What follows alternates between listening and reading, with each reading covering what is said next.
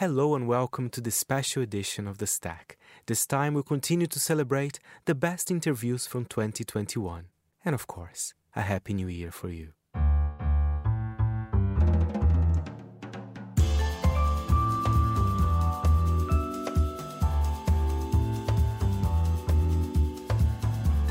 From Midori House in London, this is The Stack, 30 minutes of print industry analysis, and I am Fernando Augusto Pacheco. We start the show with a highlight from our very own Monocle Media Summit. Here's a highlight from the panel with Monocle's Tyler Brûlé, Andrew Tuck and Tom Edwards, speaking with journalist and broadcaster Christine Ocran. Andrew, maybe we'll start with you to, I guess, a little bit of an ambition for the next 3 hours, but how you see the landscape at the moment. Part of this, of course, today is a celebration of 10 years of broadcast, but when you look at the state of media, maybe what do you want to hear or be reflecting on over drinks by 6:30 or so? Well, as an editor, what I hope is that we get to talk about something called stories and reporting, because I think over the last 10 years we've heard too much of this word content, and there's been a notion that what we're producing as journalists, as photographers, as people out in the field is just so much filler to go in between the gaps on the internet between ads and not really anything of value. And I think that what I want to come back to is the notion of what makes people pick up a magazine, go onto a website, to read a newspaper. How do you engage with people, and how do you come good on the promise of what journalism should be, which is delivering truths and looking at things that we all want to know about? Tom? Yeah, I guess one of the things that I'm most enthusiastic about is reassessing this idea that when people talk about traditional media, there's a temptation, I think, among some to use it pejoratively. And actually, the traditional values of journalism, storytelling, making a real investment, not just financial, in crafting those stories and building real communities and relationships with your readers, listeners, viewers, it takes a lot of time and it takes a lot of effort. And I think it's been an interesting moment to reflect 10 years into Monocle 24 as well, as almost 15 years of Monocle, what value you can deliver if you take that more long-term view. Christine, it's wonderful to have you here, and you're part of the founding family of Monocle 24. You were there in the very early days. You are, of course, a journalist and broadcaster that many of us have grown up with. It was crucial that you became part of that moment to infuse not just a sense of the continent, but I think really having a global view on things. To, we talk increasingly about this Anglosphere, this sort of discussion that is only happening in the English world, and then we see the power and sometimes also just the alternative view, and I say alternative in a positive way, of the French media. But maybe just give us a little bit of a snapshot, just even rewinding to the start of France 24, how you've seen the landscape changing, and maybe also setting us up for some topics we want to discuss today. But yeah, what you see as challenges, whether within a French or European or even global context. Well, I believe that the challenges are pretty much the same. You know, the channel isn't that wide after all, except in some people's minds, unfortunately. By the way, it's wonderful to be back in London. It was a strange feeling, actually, at Gare du Nord, and sort of feeling like going into another universe. Anyway, no, I think it's pretty much the same. I think we've also gone through the same symptoms, being obsessed with technology and forgetting that what matters is actually stories, good stuff to look at, good stuff to read, good stuff to listen to. And I think that what has also showed, and probably the COVID moment has increased that awareness, is that we need strong brands. We need brands in the media, just like in any other aspects of our consumption, even politics, I'm afraid. And so the idea that with all these conspiracy theories, with all the garbage that goes on in the social media and so on and so forth, the only way to get through, and it works, is to build on strong brands. And I think the event this afternoon is very much to the credit of the brands you three have been able to develop. We get to see lots of owners of French newspapers and editors of French newspapers, and we're always struck by a slightly more positive conversation about how they're engaging with readers. A newspaper like Les Echos Is that unusual that actually the newspapers are doing so well at this time? Is it a benefit, oddly, of these difficult times that people are returning to newspapers? Why do you think the news brands feel a little bit stronger in Paris at the moment? I think pretty much the same way our economies are picking up. I think there's an appetite, obviously on the advertising side, but also I think there's energy that hasn't been really used up or consumed, for 2 years, and it's out there. And I think also, at least in Paris, all these papers, editors, broadcasters have been humbled by a course of events which got totally out of hand and which nobody had forecast, obviously. And I think, again, as you, Andrew, pointed out, that the need to provide interesting stuff. And I'm particularly interested and fascinated with the boost for radio. Radio, which was supposed to be, really the obsolescent media, the old one. With there, the technology hasn't enslaved us. Quite on the contrary, it has given people much more freedom to choose and select. And the particular channel I work for, which is France Culture, which is the eyebrow, which was supposed to be so boring. Well, first of all, it's not boring, and second, we have increased our impact in incredible numbers. Like 4% a year. Why? Because I think that people are aware that just skimming over stories is just not good enough. And that is something which I think is good for all of us. That was a highlight from the Monocle Media Summit.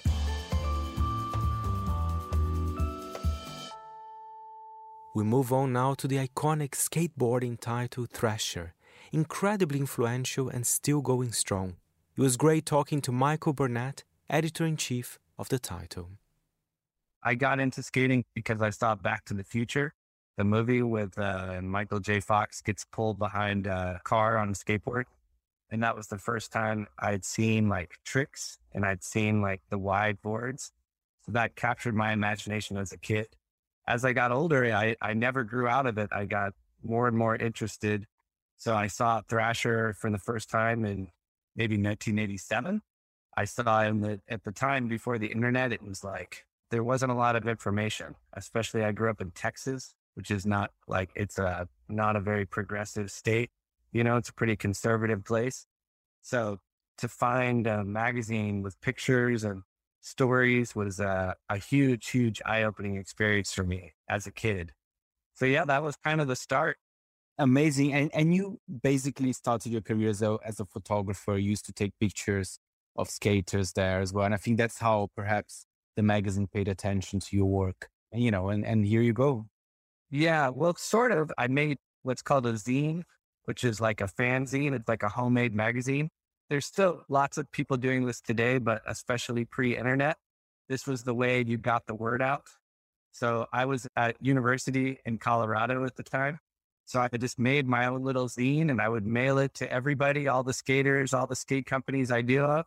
So from the beginning, I liked the whole process. I liked the design, I liked writing, I liked photography. So I had a few things run in the magazine while I was still in school. And then when I graduated, I was like, hey, can I have a job? Can I have a job? Can I have a job? And Jake Phelps, the editor, finally said if I moved to Southern California, and they would give me a small retainer every month. So that's how I started. But I always liked everything, not just the photography. And I'm still a photographer. I still shoot photos for the magazine. And tell us about the importance of the print titles. Because of course, Thrasher, I had a look. I mean, you have quite a big online presence as well. But, of course, the iconic print title is still there, still looking beautiful. I love the covers, by the way. I mean, I think they're fantastic. But tell us about the importance of the print title. It's kind of the backbone of the operation because, we're this brand that's been around since 1981. So it's the magazine is the heart of the operation. We're going to always make that magazine. It's something you can hold in your hand. You can tear the picture out. You can put it on your wall. It's just that kind of experience. That said, we're not afraid of the new technology.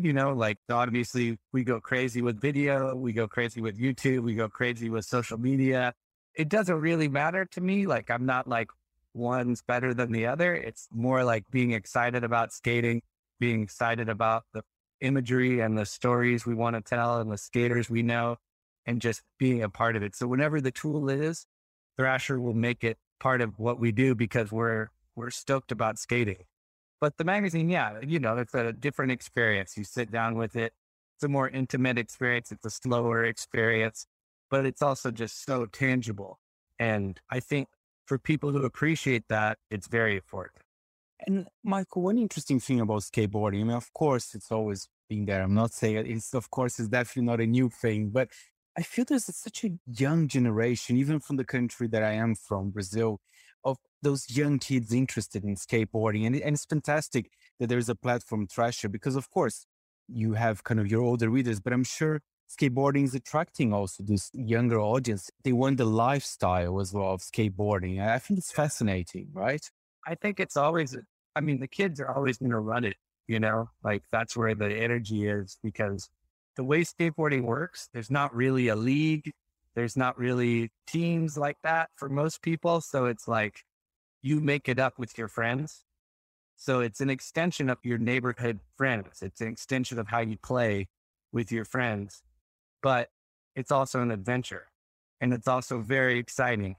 And it's also like you explore, when I was a kid, you explore the city, every part, because you're always looking for something to skate. You're always looking for the new obstacle. And then it's like, for people, it's your physical challenge. It's like testing yourself. Young men and women, they want to test themselves, just like the cowboys or, people in war. It's like, that's the time when you really test yourself. So it has all that stuff.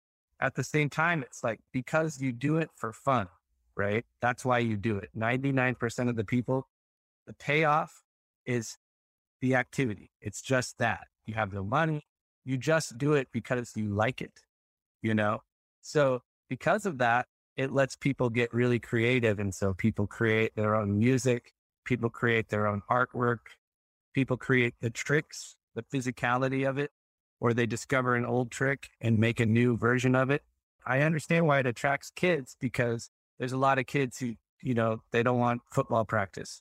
They have enough rules at school, so they want to get out and be wild and do their thing. So that's why the kids are always bringing the energy. And now it's cool that there's older people that can do it their whole lives and enjoy it. But like when you're around kids who are really fired up, you're like, whoa, this is what I want to do, I would like to know as well, give us a little update about the latest issue. I think I saw the cover for the October issue on Instagram. And if you could just tell us a bit some of the highlights. I love the covers as well. I don't know who's your design team, but it's impressive. Our design team is Adam Cregan and Cameron Paget. They're two guys. They're really cool. Yeah, no, they do a fantastic job. I don't know. That issue in general, it's exciting because we have Breezy on the cover. This is our 5th woman to appear on a Thrasher cover. And right now, they're a very exciting generation of women skaters, which is super duper cool. It's my mission to get the best and coolest of them involved in what we do. When I was a kid, I never saw a woman on a skateboard or a girl on a skateboard ever. And then in the 90s, I saw 3, and I featured them in the magazine. So this is really, really cool. So Brianna Gearing's on the cover doing a really cool trick. She's got a cool outfit on right there. I don't know, like philosophically, design wise, we've got certain departments. So we've got certain things that are consistent and other things that are more freestyle. In general, as the last print magazine, my mission has changed a little bit. I'm not as concerned with progression because it was a space race, the skate tricks for so long. And now it seems like it's more of a renaissance time. And you've probably seen this. Some kids want to dress up like it's 1991. Some kids want to dress up like it's 1981. And it's like people are integrating all the different styles of skating. They can skate a ramp, they can skate a pool, they can skate a handrail. So I try to represent that. I try to show that. I try to tell, now that skating is multi-generational, I try to tell bigger stories. So there's simple stories, but I did an article last month that was skaters with jobs. And I interviewed a Washington lobbyist, a brain surgeon, a scientist, all these different career people that love skating. excellent skaters, but who have different careers. To me, that's interesting. Thrasher shouldn't be a fanzine for the pros. It's not supposed to be People magazine for pro skaters, because skating is bigger than that. And you can be terrible at skating and you're still a skater and you're still part of the team, part of the crew.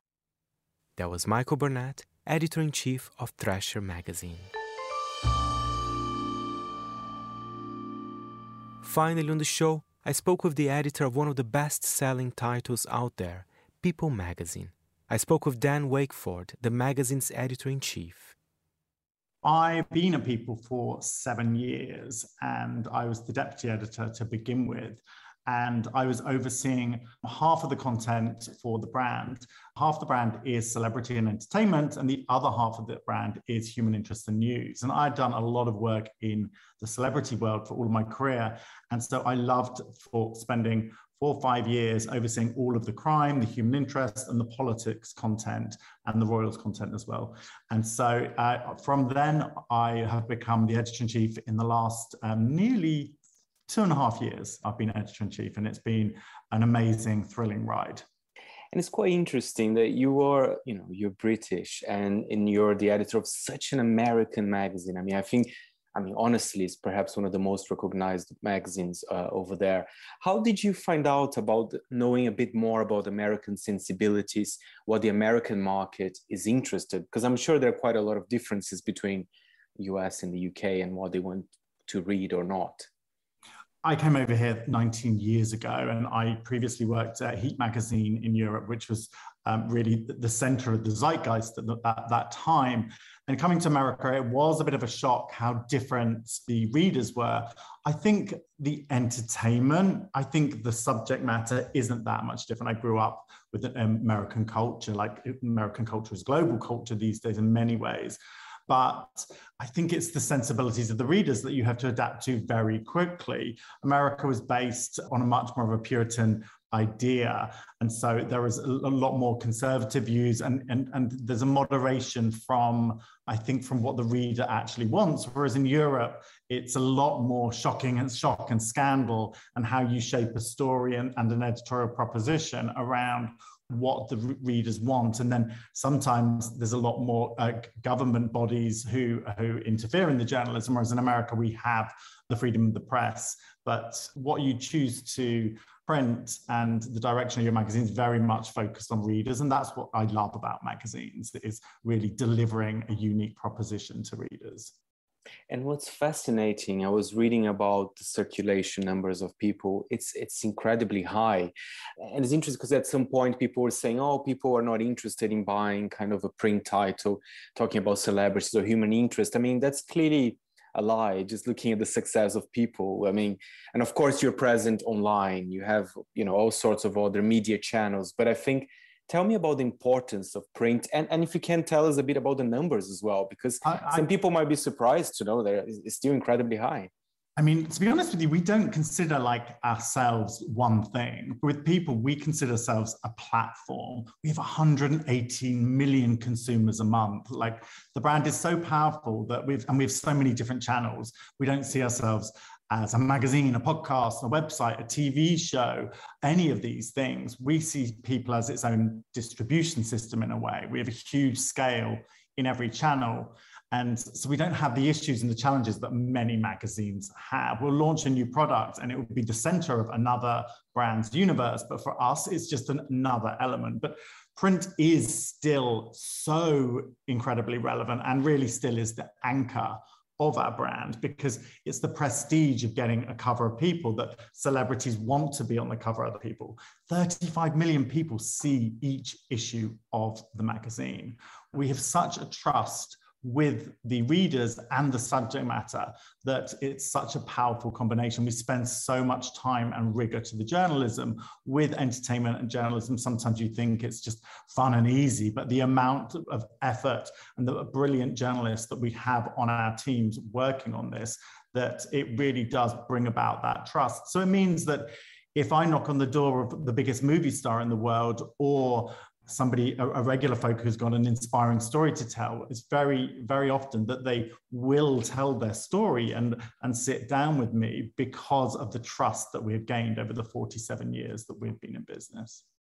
And there's a certain level of prestige as well to be on the cover of People magazine that maybe celebrities wouldn't have on their own kind of social media space. I think it still has a certain cachet, right? Oh, it definitely does. You're the most talked about person in America if you're on the cover of People magazine.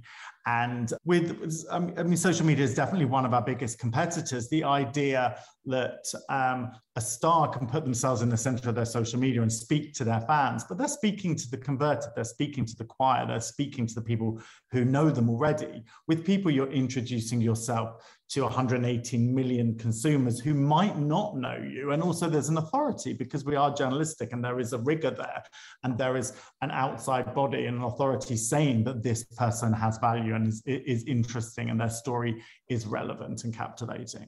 And Dan, one thing that I'm always curious about the cover, I always had the impression, in the past, I remember there was a time that when Jennifer Aniston was on the cover, magazines used to sell very well, including, of course, People. Is it still the case? Is there a kind of a name that if you put that on the cover, it's going to sell well, it's going to do well? Or are things a little bit different these days? Well, as soon as I answer that question, the person will stop selling. So I probably shouldn't answer it, but since you're so nice, Fernando, I will. It's not as straightforward as that. Jennifer Aniston still sells very well. There are many different factors that make somebody sell well, and I have to weigh many of them up.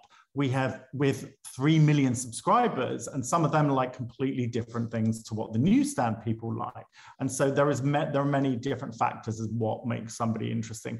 My philosophy is sometimes that the story is bigger than the star. If it's something that is relatable to you as a reader, or it's something that you have a primal fear about, that really helps the connection to what will sell as a story. There's got to be an element of surprise. But then really at the heart of it, you really do have to like the person. You want to buy into this person's world if you're buying a magazine cover at the newsstand.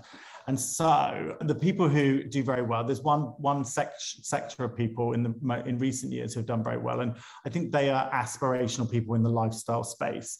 People who you may not even know, the Napiers from HGTV or Chip and Joanna from the Magnolia Network. These are couples who are involved in the renovation world, but also have very relatable families, very relatable struggles. And these are people who you really want to buy into their world and their aesthetic and learn something from. Then also in the idea of in the idea of projection, the Royals still do very well. The Royals are much more popular in America, even so, than they are in the UK. I think that's because Americans have been brought up on Disney and there's a fairy tale fantasy there. So the idea of projection and looking at what somebody in that fairy tale life and what is going on with them, and then also add into that the drama around the Royals in recent years, that it makes them very compelling and captivating cover subjects. You even have a special edition on the Royals, right? They're so popular. During lockdown, we launched a new special issue, which is absolutely beautiful. It is on the best paper you can get out there, and it's a quarterly product, and we have access to many royals, and we do a really deep dive, and it's a niche publication on to people who really love the royals. And it really has amazing magazine craft. There's gamification, there's interaction, and then also there's beautiful, deep photography, really amazing storytelling, and we get really close to the subject matter. And I love the tongue-in-cheekness of certain editions, like The Sexiest Man Alive. It became such a cultural topic. I think even the actors, they love when they're nominated there. I think that's definitely one of my favorite issues of the year.